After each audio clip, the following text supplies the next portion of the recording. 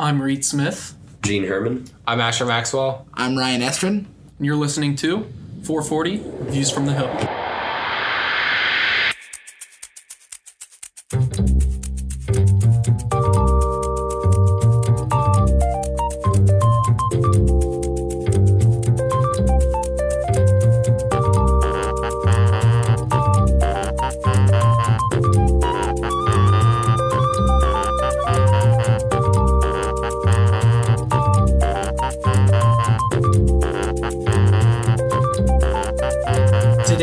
Discussing the filibuster, but before we begin, we'll ask another political question.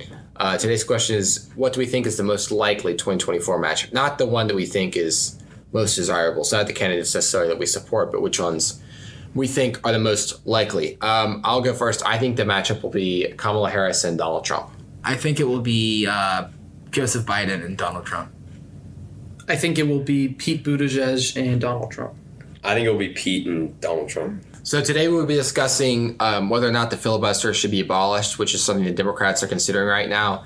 The filibuster is a rule in the Senate that essentially allows any member of the Senate to delay passage of a bill indefinitely by just speaking on the Senate floor.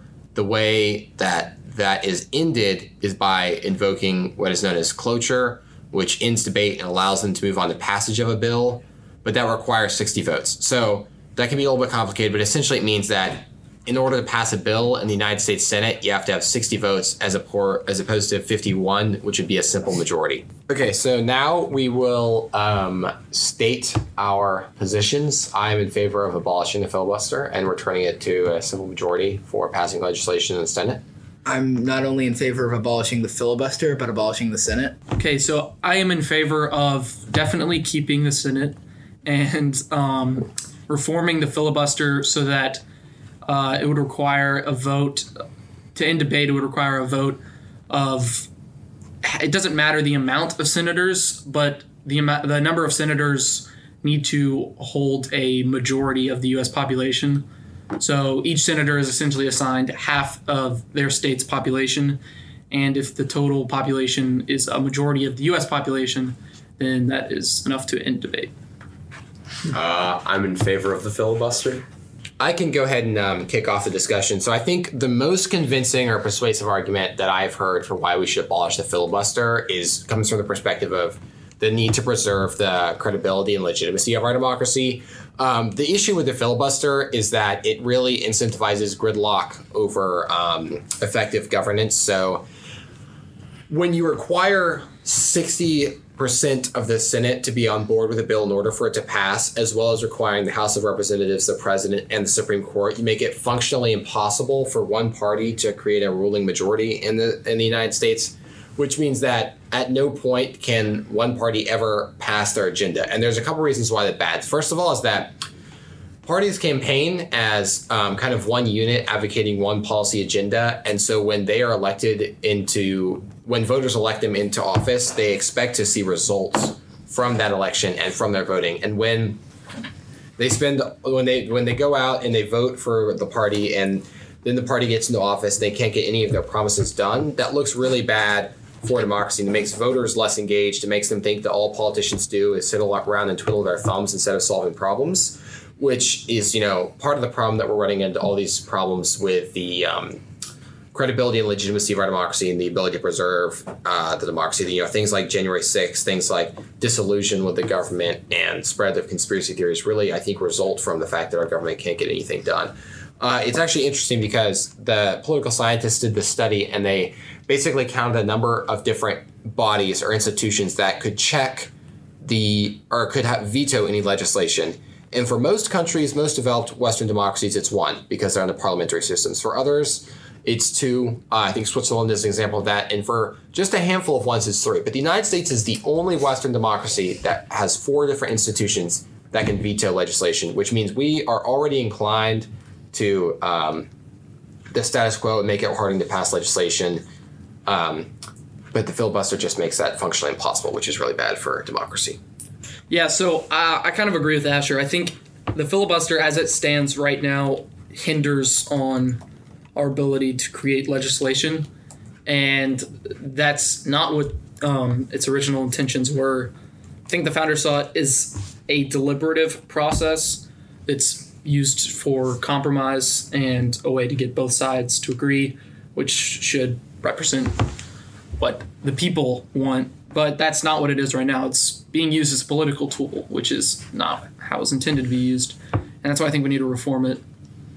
I mean, I think Reed is wrong and right. He's right in that we need to change it, but he's wrong in that the founders ever had any idea about making it some kind of like deliberative body. The point of it is to slow things down. It is to be an elitist institution. For hundreds of years, the Senate was unelected. It took until 1913 to make it directly elected by the 17th Amendment. And at that time, whether it be early, more radical members of the Populist Party, some of the Greenbacks, or later on Eugene Debs in 1917, and also, the several times he runs for president, all push for some of these like Senate abolition because it is a fundamentally undemocratic institution. If you look at it, it's something designed to slow down the legislative process. It was called like the cooling plate of democracy. It's something that's meant to prevent actually important major changes from being passed and using elite control in order to facilitate that. The changes that need to be occurred don't just happen with like the issues of filibuster. The Senate is still massively unproportional. Millions more are represented by some senators than others. Somebody from Wyoming has 70 times the vote as somebody from California because of the way that it's disproportionate, and that's something that needs to fundamentally be changed. So do you disagree that the founders intended it to be a tool to create compromise? Well, yeah, it was a tool to create compromise, but your point was like, yeah, it's a tool to be deliberative, but now it's being used as like a political tool. The point is to be a political tool. The reason to force compromise for the founders they represented a group of landed gentry, universally. Half of the groups were this like Jeffersonian like planter elite, and the other half were like a financial capital elite. They had internal conflicts, but they both agreed that they need to fundamentally not let any other kind of challenge face them, which is what the Senate allowed for by having these massive kinds of votes, which it exists through today and how politics operate, and that's something that needs to be changed, and just getting rid of the filibuster can't resolve that issue. Well, I want to clarify. I don't think it's being used now. When I say it's being used as a political tool, I don't think it's... what I mean is that it's being used to simply like cancel legislation rather than try to talk about it and present a better piece of legislation. Yeah, but the Senate would never... There's no world where the Senate isn't being used in a way to just like trying to hinder important legislation. Because it's just a fundamentally unrepresentative body where the Republicans are representing like 40 million less people but hold the same number of seats. That's not a representative body. That is a body designed to slow down things and to be used in a way that people can exert control and prevent important changes from being... So I will make the case for why we should preserve the Senate. And obviously I'm in favor of abolishing the filibuster, but I think what Ryan's ignores is that there is actually some risk to having too much change too quickly. And with a country that is as geographically and demographically diverse as the United States, it's very important that, for one, we have kind of a federal system where power is devolved to different regions, but also that the federal government doesn't move too quickly with change and that we ensure that there is broad agreement or at least sufficient agreement on policies before they are adopted, which is why I think it's important to have two legislative bodies, a president and a Supreme Court, all as different checks to assure that, there's not tyranny of the majority. Ryan mentions a couple things. He says, I think it was he referenced the cooling saucer of the Senate. Well, for one, that's actually misattributed. Nobody actually thinks that the founders ever used that phrase to describe the Senate. But what they did believe the Senate was an Their real phrases were way more disturbing, and Asher's use here of tyranny of the majority. I mean, come on. You're just openly saying that Ryan, the vast majority of the population shouldn't be represented because they might make decisions that are tyrannous. But it's popular will. Let me give you an example of tyranny. You're about to say something about civil rights. I know segregation. Yes, segregation I'm aware of what you were about to say with with tyranny of the majority. Yeah, you're right that things like segregation exist and develop out of this. Ultimately, this is a difference of how politics develop and different root cause factors that we can debate. Fundamentally, though, the Senate was what was used to hold up segregation. The Senate, the Southern senators worked in coalition with a bunch of other kinds of people to hold up any kind of actual civil rights legislation. The House was for it, but they were holding up. The filibuster was used to do this. But beyond that, the fact that Southern senators could work together to hold up any piece of thing was done to protect and expand segregation and also slavery before segregation. Right, because the filibuster is a tool to preserve the tyranny of the minority. Basically, essentially what the Senate and our system of checks and balances does is ensures that there are checks from one group winning an election and then immediately kind of forcing down the throats of the rest of the country something that is not wanted. I agree with Ryan that a majority should govern this country, and that when a party wins control of the House, the Senate, and the presidency, they should be able to make decisions. Well, Asher, I gotta say two things here. One, you're saying that we can't just let an elected party impose their will on another group, but that's what an election is. It's a determinant of the popular will. It's not imposing it upon something that's unpopular. You're pretending like they're being elected from the minority. That's, in theory, at least not what's going to happen. I mean, sure, the Electoral College is an issue. Two, I don't understand what your bright line is for the difference between tyranny of the minority and tyranny of the majority. If the Senate preserves tyranny against the tyranny of the majority, but the filibuster preserves is an expression of tyranny of the minority, what is the balance here? So the issue that arises when you let 51% of the country dictate the policy for 100% of the country in a country like the United States. So maybe it makes sense in individual states to have complete rule by a simple majority, or even countries like homogenous countries like Britain, where it's a parliamentary system. Britain is far from homogenous. Hold on, Ryan. Relatively, we're talking about relative terms. The U.S. is much more diverse than Britain. So, and I'm not just talking about racial diversity, but I'm talking about much more fundamental cultural diversity between Britain and the United States. So my point is that in a country like the United States, the only way to preserve democracy is to make sure that at the federal level, it is not too easy to dictate to the rest of the country what policies should be.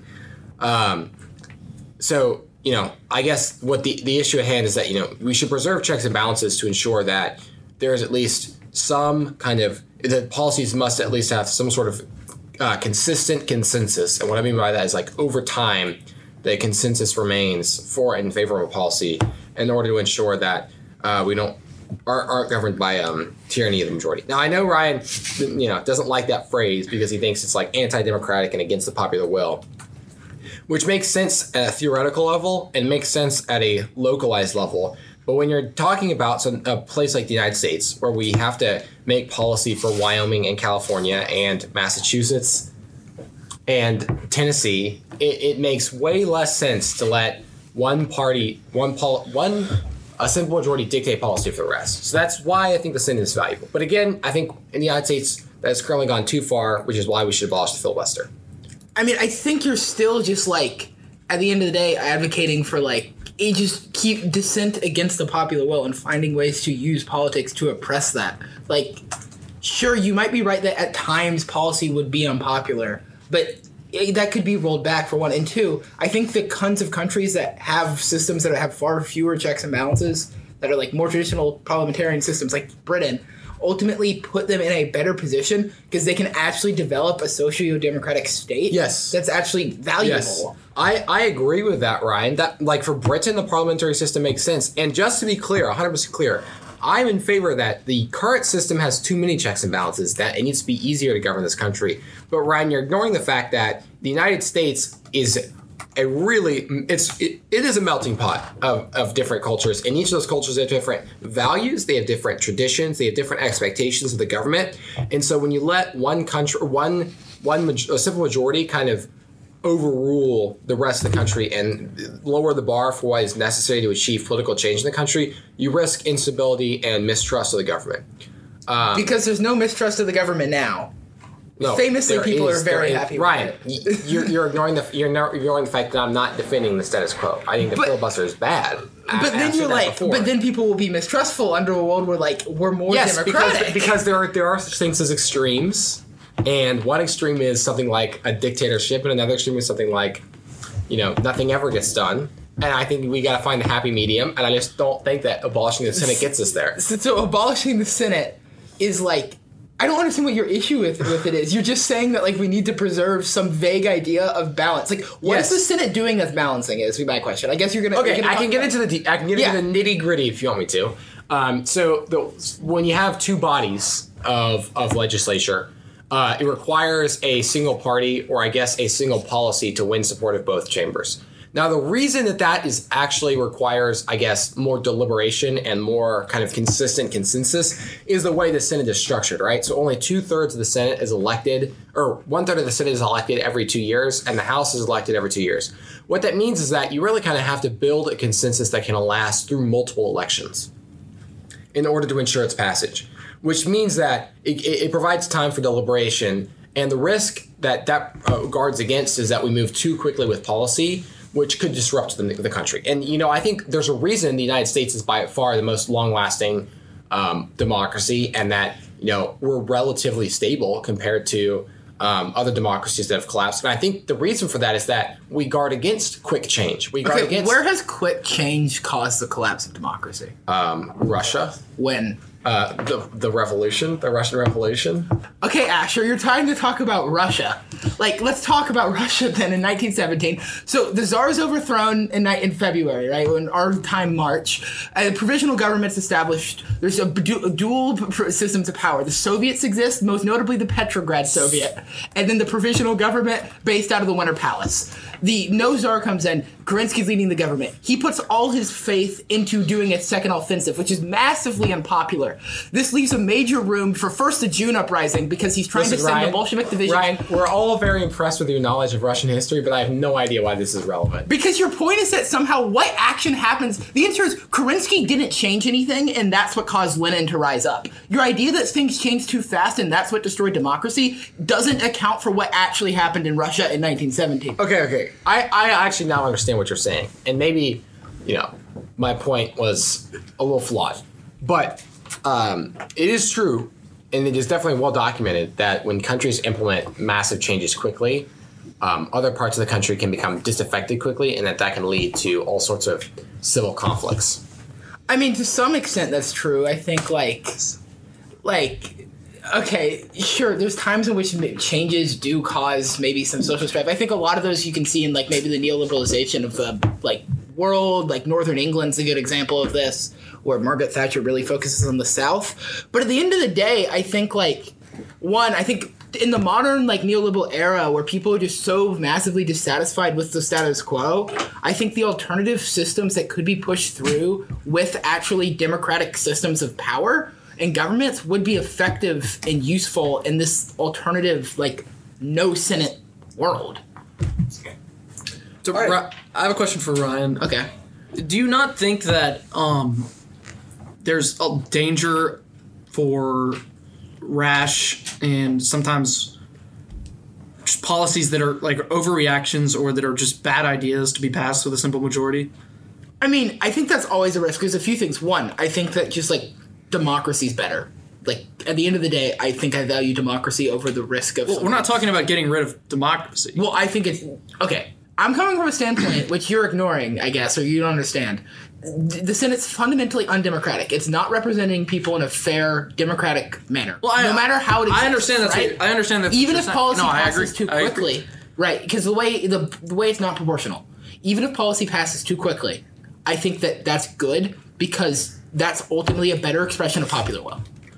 Well, so I think you're making 2 points there that are different. I think that the Senate is disproportional, and that we should make efforts to change that. So there's ways we can reallocate senators, or we could really reconfigure the structure of the Senate to ensure that it is representative of states is proportionally representative of where people are in the country. So California and Wyoming don't have the same number of senators. That exists. It's called the House of Representatives. Yeah. Well, okay. So I guess I think that one advantage or one value the Senate can provide is basically being a House of Representatives 2.0, but offering the kind of delayed election cycles that kind of can ensure. So you're arguing for the filibuster? No. I'm confused. How is this Senate, House of Representatives 2.0 going to differ from the original House of Representatives? a smaller number of members and the late election cycles. Every 2 years, 1/3 of the Senate is elected. So what changes are you arguing that changes should be made? Well, I don't Senate actually think it's Senate that should be easy. reformed. And, in reality, like the Senate's not going to be abolished, and the Neither is the Senate. filibuster. The Senate is not going to be changed because it's way harder to make constitutional reforms than it is to abolish the filibuster. So I'm not really interested in these super hypothetical scenarios because they're not. No, what are plausible. you arguing? I'm confused. Well, I'm arguing for the abolition of the filibuster and the preservation of the Senate. But are you arguing for reform of the Senate? Yeah, I think reform is valuable. He just thinks it's not feasible. Like, he thinks my issue is I'm not being pragmatic enough, and I think he's being too concessionary. Like, at the end of the day, that's the main difference that we're having. But what reforms are you proposing? A proportional Senate. It's the House of Representatives. I mean, But he thinks that the delayed election cycle provides a unique value. I'm not buying that. You're explain in further. favor of the abolition of the Senate too? No, I'm not buying that. Making it proportional would change anything. I think with regards, So you want me to defend the fact of the part that makes it proportional? yes, Okay, well that's very simple. I don't think California and Wyoming should have the same number of senators. right. But that's what distinguishes the Senate is that Yeah, Well, that's there- what makes there- it it's undemocratic. supposed to provide somewhat of a voice There for the are minority. other things. Are you in favor of that? What? Non-proportional Non-proportional Senate? distribution. I mean, to an extent, I don't think. I mean, not with regards to the filibuster. But you still think it's fine that Wyoming has this, that a person in Wyoming's voting power is 70 times that of Californian Well, because of population I mean, and the way two senators. again, it's all relative. I mean, To what? With respect to the It's all relative. With To what? no, with respect to the You filibuster. have to relate it to something, Reed. Let me clarify my idea of reform for the filibuster. So I think what should happen is each senator should be allotted a number, and that number is half the population of their state. So 2 senators per state, each allotted the number of half the population of that state. And then when a vote of cloture comes, however many votes in favor of ending debate, however many votes there are, tally up those numbers of the population with their respective state. And if that number is a majority of the U.S. population, then debate is ended and it moves to a vote. So I think what Reed is saying, it's a definitely interesting perspective and has some value, but I think there's two main issues with it. One, it continues to preserve the disproportionate and undemocratic nature of the Senate by still maintaining that two seats per state thing, while also making all the arguments about how the Senate is used to maintain, to make sure there's geographic diversity and geographic representation, and getting rid of the Senate would affect that actually a true argument, because states like Wyoming would never be able to have any effect in one of those cloister votes. But at the same time, the Senate is still fundamentally disproportionate, and states like Wyoming would still have 2 Senate votes to do what they pleased with outside of those cloister votes, and that would ultimately not represent the people. So I think an actual argument against changing the Senate is that what's best for California obviously isn't best for other states. There's geographic differences, a lot of geographic differences. I also think the filibuster, a lot of Asher's point is about polarization and how we need to send a message to the world and America broadly. But I think that abolishing the filibuster, that would hurt 50% of the population already doesn't agree with the other 50%, and abolishing the filibuster would not lend itself well to that, and it would actually hurt the ability to get the agenda passed, but also it would hurt Democrats in the future when Republicans win the next midterm and try to pass their agenda, and there's no filibuster to stop them from doing that.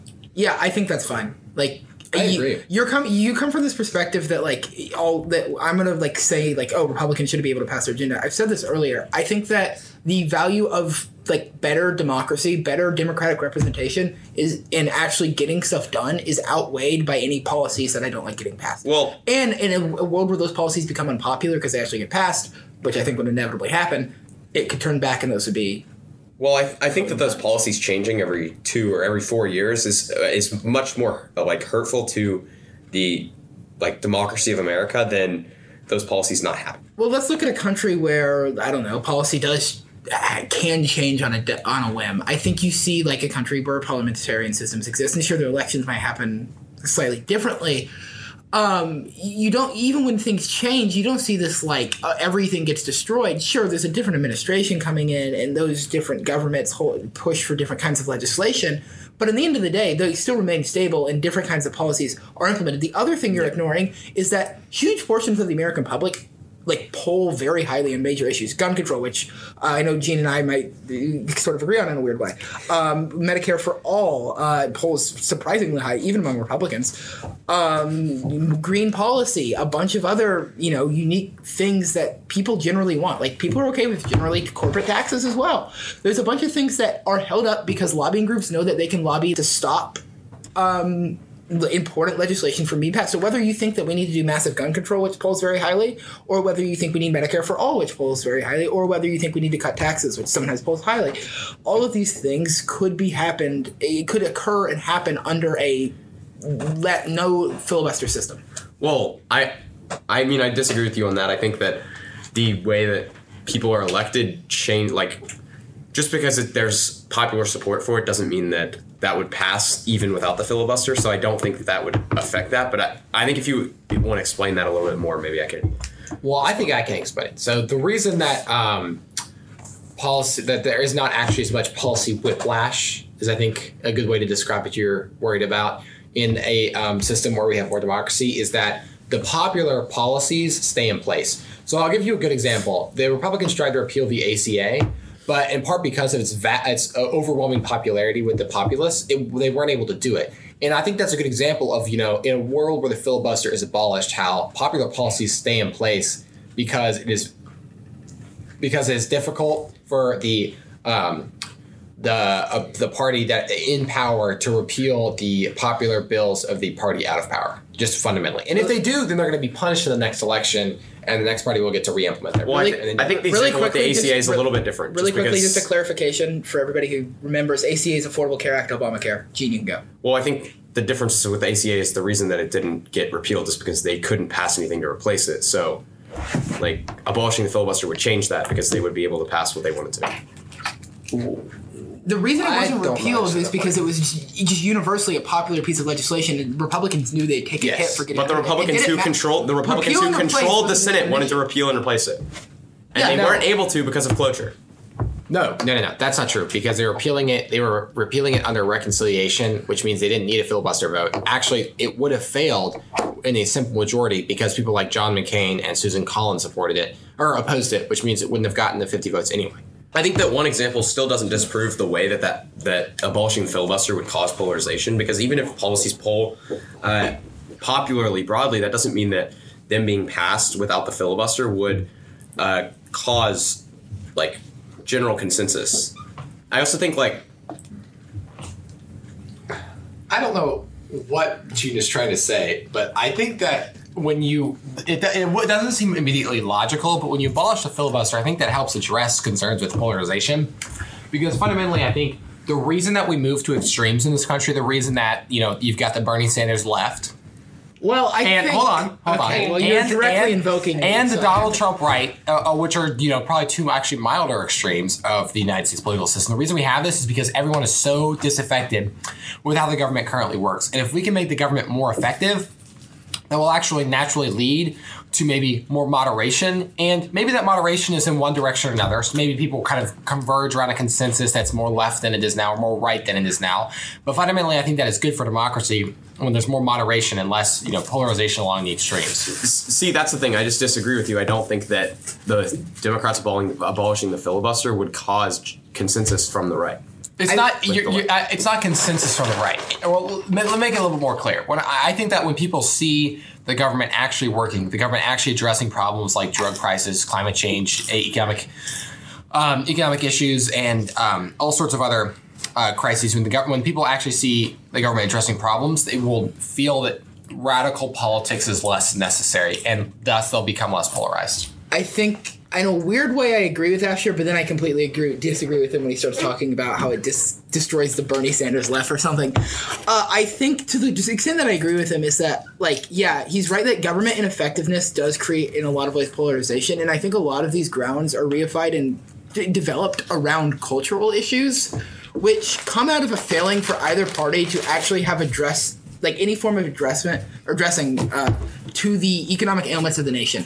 As the United States deindustrialized, there had to be a shift away from actual fiscal and monetary policy, things that actually mattered to, like, the average voter and an average member of, like, just the American populace, and had to focus instead on the minute differences between the parties, which at the end of the day became cultural issues. And as the United States has become economically worse and more unequal, those cultural issues have become greater and greater. And what you saw was, like, Bernie Sanders was a refutation of, like, cultural politics in a lot of ways. He wasn't, like, running as, like, the super woke liberal like a lot of the other, like, so-called progressives were.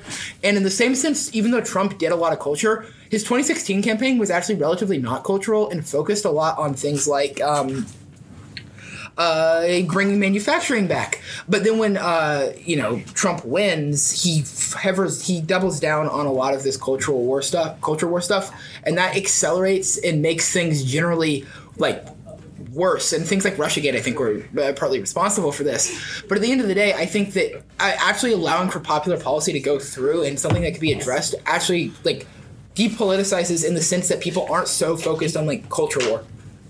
Well, I just disagree with that. Like, I think the culture war right now is between different parties and different, like, ideas of what government should be. And I think, like, that is causing more. I mean, I don't think, like, canceling Dr. Seuss or saying that, like, they're teaching CRT in school is anything that actually has to do with, like, actual politics. It's just, like, something to distract people on and make it seem like there's a greater difference in, like, the policies that a lot of these people are going to... Well, sure, I agree with that, but I think that if the left passes their agenda, I don't think that the right just moves away from doing that. I think they... Oh, I don't think they do either. I think it makes it worse, what I'm saying, because I think that they have to deflect at that point because their policies aren't being implemented. I mean, I think to the extent... opposite of their policies are being... I think the difference of what could happen in a post-filibuster world is that if, like, policies that are popular across both sides are being implemented, it can shift the balance to, like, what the parties look like. Like, if there's policies that are, like, generally, like, pro-working class or whatever, like, the kind of Trump base that develops, like, very devoutly to him can kind of shift and change, and that would change the ground for both parties.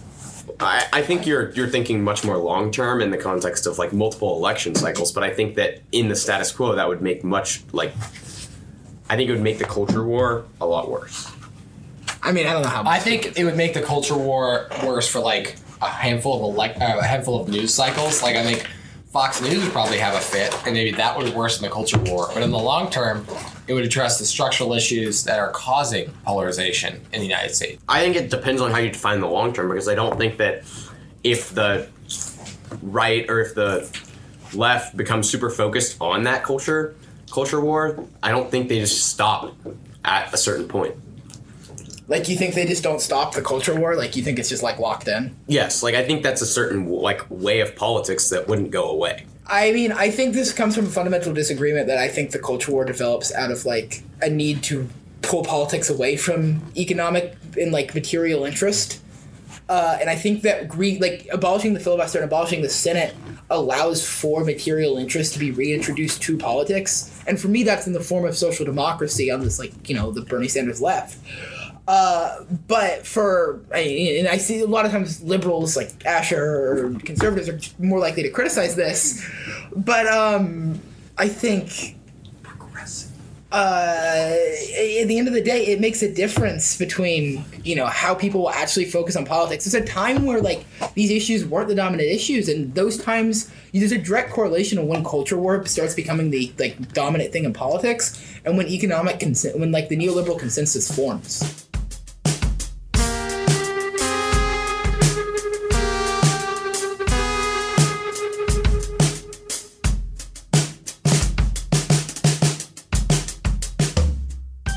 All right, so that kind of wraps up our filibuster discussion. I think I want to move it over to discussing another issue about sort of democracy and how people should be represented, and that's the Supreme Court. So currently, the Supreme Court has judicial review, which gives them the ultimate right to determine what's constitutional and what's not. While it's generally, I think there's a lot of debate that's come up around how the court should operate with the massive conservative majority that's been developed. And I'm going to throw out the idea that we should just abolish judicial review. Like, there shouldn't be what I view as judicial supremacy over, like, the Constitution. I think it's fundamentally bad. And I just kind of, like, let's feel out what other people think and have a little bit of debate about this. Well, so I just think that abolishing judicial review would be disastrous because I just think that a lot of people don't follow the Constitution and the laws that they make, and it causes bad laws that the Supreme Court has to strike down, or else they go into place. I think there's a lot of examples in American history of when the Supreme Court has been a deciding factor in whether a law has been upheld, and it's very important to have judicial review. So I think Gene has some points here, and the times pretty much any time he's going to point to it doing something good is going to be a period of the court under Warren, so the Warren Court, which is where, like, Brown v. Ford happens. And I think, well, obviously, like, that's good. I think what you need to see and contextualize those two is a few things. One, for almost every bad decision of the Supreme Court, or every good decision, there's a bad decision that backs that up and is basically being overturned. So, like, a very good example of this for discussing Brown v. Ford would be, like, Dred Scott, which is a major case that ultimately allows, like, slavery to be effectively, in a lot of ways, expanded to most of the United States.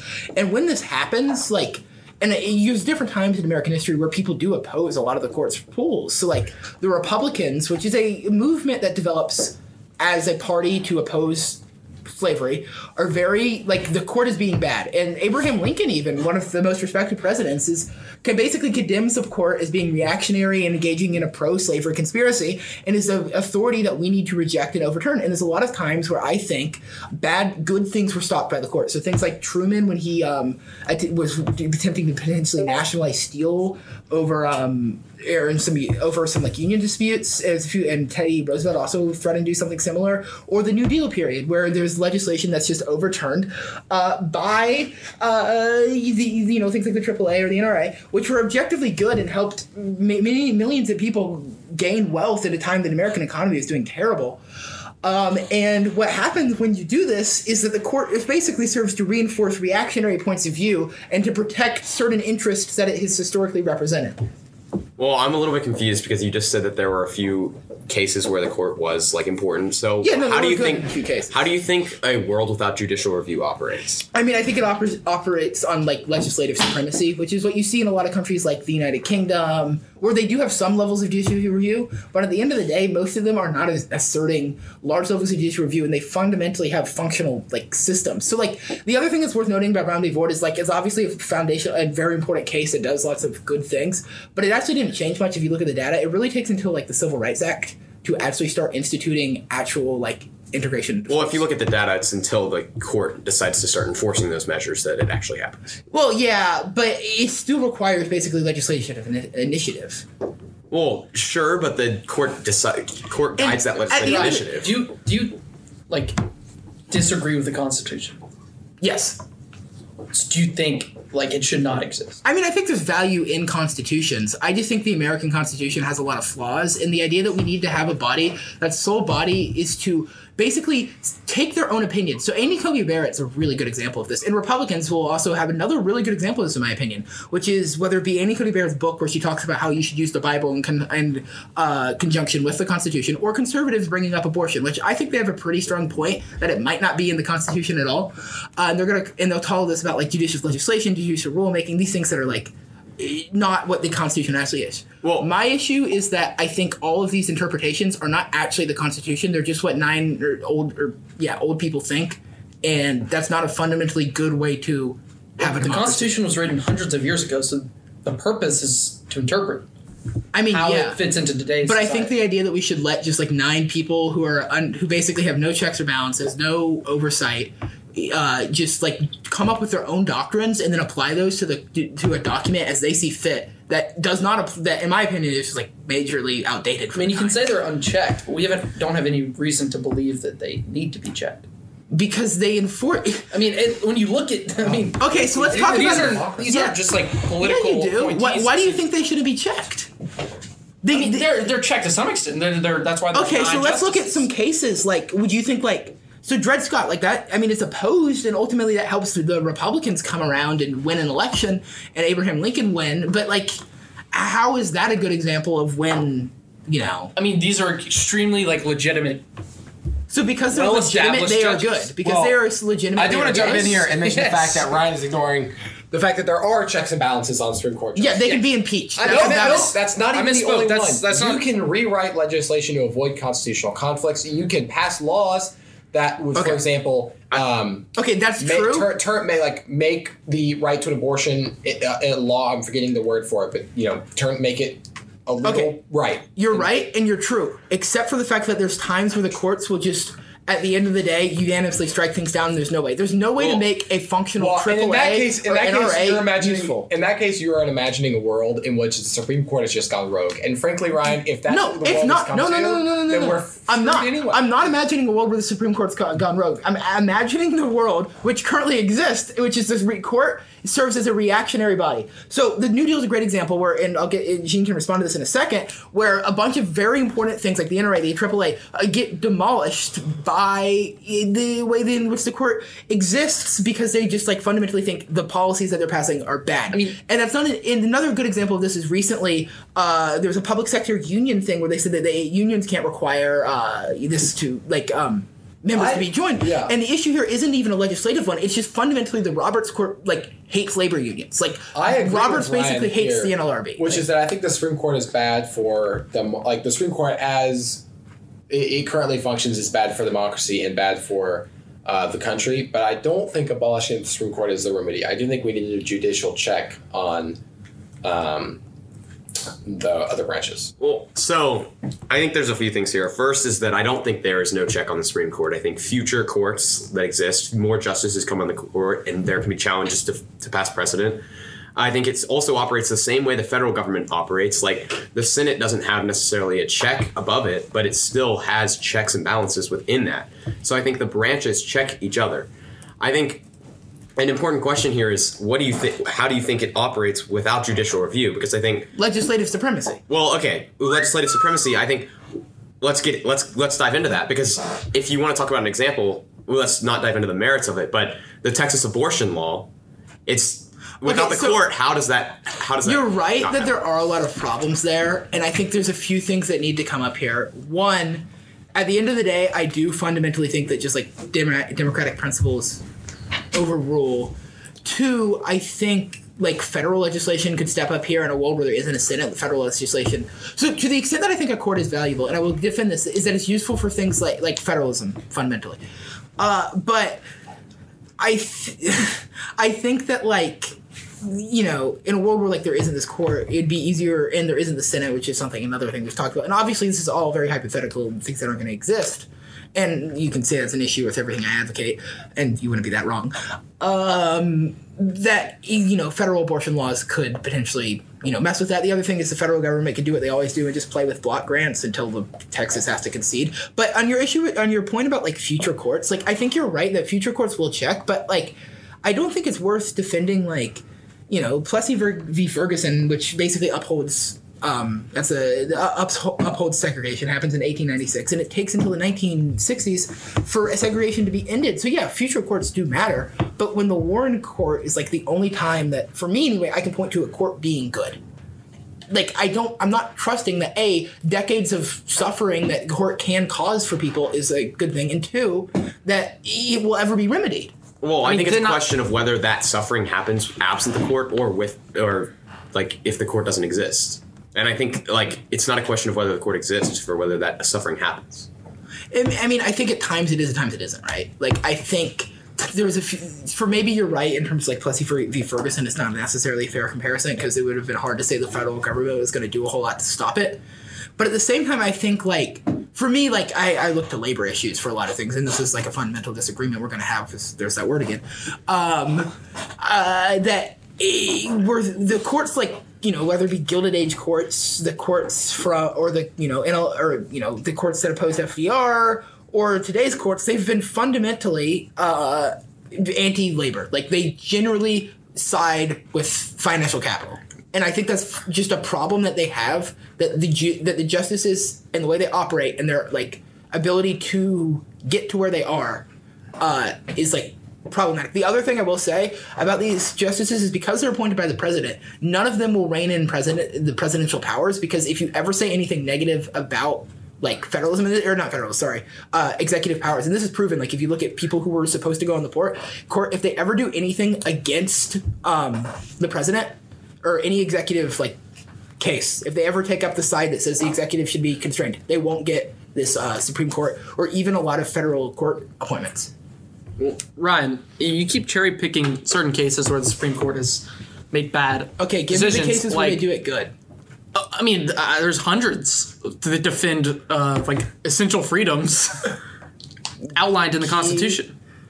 Freedom of speech. So, Ryan, Okay, freedom of religion. I mean, but the Supreme Court Gideon also versus the Wainwright? Supreme Court also says that you can't advocate against Yoder versus Wisconsin. Okay, you're giving a bunch of random court cases that are useful, but there's a ton of other times where they also basically use those quote unquote protected rights and use them in a negative way. A great example of this would be like Schenck v. US or Debs v. US. There's like 5 different cases that occur in about 1917 where people are saying, hey, maybe you shouldn't go draft to go fight in some random war, like World War I this is. Like, there's no real reason for the U.S. to be in there. Maybe you should dodge this. And all these people are arrested. And the cause they say is you can't shout fire in a crowded movie theater. At the end of the day, there's times that the court is good, but I think that's just going to be outweighed by the number of cases that they're going to be deciding that are bad and cause negative harms that outweigh the benefits they've caused. well, how can you name an instance? I mean, there are a few. I don't even know, but like name an instance where a bad ruling from the Supreme Court outweighs fundamental civil liberties. I think U.S. v. Schenck is what I was just talking about. Okay, It's a quote-unquote civil liberty case that oppresses Ryan, civil liberties. Schenck v. U.S., since Schenck is the first word, Schenck is the one suing the federal government, which means that it is an appeal that goes from a lower court, which means that if the Supreme Court didn't exist, Schenck would still be in prison. That's probably true, but they still ultimately create a ruling that is wrong, I think. Like, you're right that he would have been in prison no matter what. Like, the only way for that to be challenged would be for it to go to the Okay, that's true, but I think at the end of the day, this just becomes an issue of, legal interpretation or what have you. But I just don't think there's, a world... at that point, then it just doesn't matter that judicial review exists or doesn't exist. This case is just, it's an issue that legislative supremacy still has flaws, but the court's not going to correct those. So I do think it's a very interesting idea about abolishing judicial review. I wonder, in cases, say there's a criminal case, someone gets convicted, is there an appeals process for that? Yeah. So, obviously there's still room for, Supreme Courts to make decisions and to use the Constitution. I don't even think this is necessarily a case. Had they protected Schenck in this case, it wouldn't have fundamentally... They would have just been interpreting the law, and that's fine, and that's what they should do to some extent. So in a country where there's limited judicial review that I think serves as a good model, maybe is like the UK, where there is a Supreme Court, and it does look at certain laws and how they should be interpreted, and sort of this kind of more vague idea of what a constitution is in a place like the UK or Canada for that extent. But they aren't making these same sweeping changes and just overruling and outlawing major pieces of legislation. So a case like this potentially could still go up in a model that there isn't this kind of judicial supremacy that's being asserted. But at the same time, there isn't cases that are just making the NLRB illegal. I mean, Ryan, if you abolish the Supreme Court... Well, I'm not saying abolish the Supreme Court. I'm talking about specifically the intense amount of judicial supremacy and review they exert. Okay, let's say you abolish that. You're greatly diminishing the power of the only legislative body that is not political. It's okay. The only body of government. A couple things. One, not legislative body. Two, that's not a branch of government. It's deeply political. This is a major issue I have with people who are trying to defend the court. Is they're going to say it's not political. The court was created as a political institution and will always be political. It's not the idea that it's you said that it's political, but how are they not political? Take Judge Kavanaugh for example. He was a Trump appointee who liberals were freaking out about for other reasons, but putting those reasons aside, he's ruled as a centrist. Okay, so we can talk about a few things. He's not a centrist. So I'm going to agree. He's got really radical views about regulatory power. And he doesn't think there should be any. But he has ruled far more towards the center than Okay, but that's expected still it. political decision rule. Okay, so your thing is because something exists in some kind of center, it's not political. That is a fallacy. It's not just because you don't perceive it as political does not mean it's a political. There are no issue. political incentives for Centrist Supreme Court justices. being a centrist, Because they have their own. They believe they understand that they have so much Yes, power. all right, Roberts, Ryan, they have shut up. political- Roberts sits there and he has political power, so he asserts his judicial philosophy. And this was the issue I said originally. That I have a problem with people sitting and saying that their interpretation, their philosophy, is actually the Constitution, and that's what Roberts is doing when he sits there and makes decisions. You can say he's a centrist and he's not political, but at the end of the day, those decisions are political.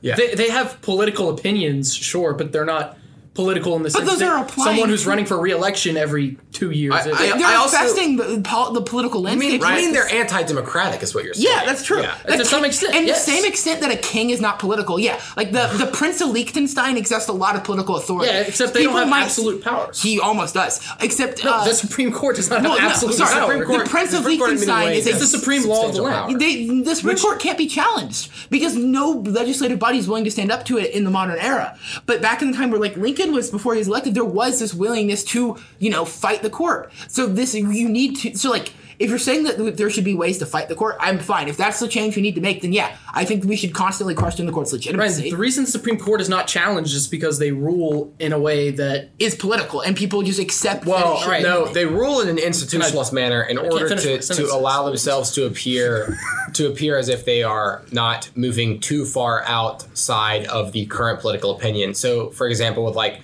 all sorts of cases like these abortion cases, the court always tries to choose a decision that is the least political, and the decision that is going to invoke the least amount of partisan ire, because they are trying to avoid becoming a highly partisan and politicized institution. So in that way, I guess you can argue they're less political because they're always trying to triangulate and rule towards the current consensus of the country, which I think is where Reed is right. Where Ryan is right is that, choosing to support the consensus of the country is still technically a political choice. Like, there's nothing less political about being a centrist than being somebody far to the left or far to the right. No, I agree with that. So- I'm not saying because he's a centrist, doesn't have political opinions. That's not what I'm saying. Centrist, his centrist views is a political opinion. When I say political, I mean it in a very narrowed context of making decisions based on what's good for them and furthering their so your belief staying is in that power. legislatures, he is effectively trying to maintain his own power. Anytime that They have lifetime appointments. They have no incentive to do that. well, they have incentive because they want to. Okay, does it? They have incentive. I because genuinely they want- believe that Supreme Court justices rule based on what they believe, Yeah, they do, and that's. that's not what happens in legislative bodies. to some extent. No, you're right. That's not what happens. But that doesn't. You're making a defense of monarchism here. Make a defense of judiciary. it's very that- different from No, make a monarchism. defense of the judiciary that isn't a defense. Because of they're monarchy. defending a constitution. They're not asserting what they personally believe. Largely. Well, okay. So here's where we disagree. They personally believe things about the Constitution, about the way laws work. Amy Coney Barry, as I mentioned earlier, perfect example of this. She believes that she should apply the Bible to the Constitution and make them work together, despite the fact that's just fundamentally not what the Constitution's meant to be.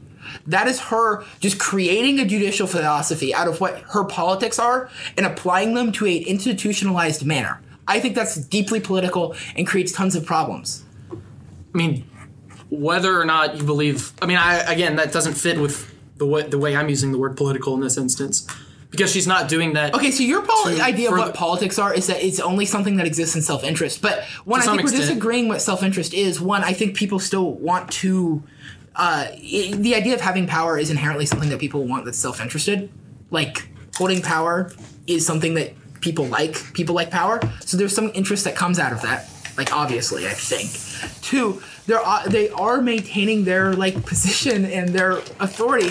So you're trying to say that everything I'm saying, every time I make a point, you just say, well, that's not what I mean by politics. That's not what I'm saying. So then make a point. So I think what Ryan's talking about does bring up a few good questions, because he does think that abolishing the Supreme Court shouldn't happen. So I wonder, how do you think the Supreme Court should operate after they don't have the power of judicial review. Okay, so to answer Gene's questions, I think maybe there's a role for some limited judicial review, and you can look to a country like Canada or the United Kingdom for an example of this. And what it has is where there's times in which they can do limited amounts of like interpretation of how laws should be enforced or looked at, but ultimately the Supreme Court should just serve as like the highest courts of appeals, and like that should be the line at where it's drawn. It's not supposed to be some place where it's able to make grand decisions over how the Constitution is or isn't, but instead is just like a body basically to manage like the highest of appeals. So they are still existing to manage the highest body of appeals, right? Yeah. How do they determine what the Constitution is? I mean, that's an interesting way to address it. I think you just need to, again, look towards Canada or the United Kingdom, where they effectively, yes, there is judicial philosophy, but because legislative supremacy is dominant, you look towards the legislature and the way the laws are, and the way that generally the codex of all laws exist, and apply those to the current case they're perceiving to make sure it's something that to determine which way the appeals falls. So, like a case like the recent LGBTQ discrimination case that was decided in favor of not allowing companies to fire people just because they're LGBTQ. Like, what do you think about that? So I think I think there's a few places. One, I think this is in terms of when you're asking me what I think about it, do you think it's something that it could exist under my model of a court? Yeah. Okay, so I think in some extent it could, because it's just like an interpretation. If it's an interpretation of like the Civil Rights Act or whatever, then like yes, I think that's fundamentally fine because it's defaulting to the legislature. Well, they didn't decide based off the Civil Rights Act. So like, do you think they should? Then I think they should, and I think there's also a place where this is where legislative supremacy should step up. And I think a fair criticism of what a lot of I'm bringing up is that if you look at a lot of parties like especially left-wing parties in the U.S. will often oppose judicial review, but in a lot of countries like the UK, you'll find some of the more left-wing parties like Plaid Cymru, which is the Welsh National Party, is actually more in favor. I know all about Plaid Cymru. Yeah, I forgot to say it. Thank you. And they are more in favor because they think like the ideas of a constitution, create some more protections. And I think, there's a role for that to be discussed. But at the end of the day, I think defaulting to a more effective legislature and interpreting like a codex of laws effectively, like a lot of the kind of idea of an unwritten constitution, even though we have a written constitution, is a stronger model of a more democratic America. So what happens when that legislature doesn't support those rights? I mean, I think that's like an inherent issue that will occur, and I think that's the place for like I think this is where we disagree at some point, where at that point is where like grassroots activism needs to take hold, and there needs to be mass movements, mass demonstrations, mass politics. So mass protests will stop a legislation? No, I don't think they. I think it's also untrue to say that they like don't influence how politics are. Well, I'm not saying they don't influence how politics work, but I think if a legislature is going to pass a law that's inherently discriminatory. I don't know if this is relevant to our discussion, given that Ryan has said he thinks that this is an inevitable problem. So it's not really relevant to whether we should change the Supreme Court or not. I'm just asking how he thinks that is outweighed by the. Well, one, I think one of our issues here, I think, is that I think the court is a elitist institution issuing orders from above. I think politics should come from the people from below, like grassroots mobilization. So, Ryan, you said you don't believe that policy should come from above, correct? I don't think the way in which you're viewing like rights to be like civil rights or anti-discrimination or you're saying that the court should issue those determinations as an elite, undemocratic institution and disseminate those down to the American people. I think grassroots movements should push politics upward. So you're saying you don't believe politics should be disseminated from above? Yeah. Correct? Yes. With regards to the Supreme Court? Yes. But that's not how it you're gonna currently exists. Yes, so you're talking about the appeals nature. Correct. Right. Okay, so my point is not that it literally exists as an institution where it works its way up an appeal system, and that's my point. Instead is how like policy or culture or what have you is disseminated among decisions. So what happens with the court, and the way I view it, is an elitist institution. They decide a court case, and that has an effect on the entire United States. They don't decide a court case. No, I'm aware that it comes up through an appeal system, but your point is like, you don't understand my point.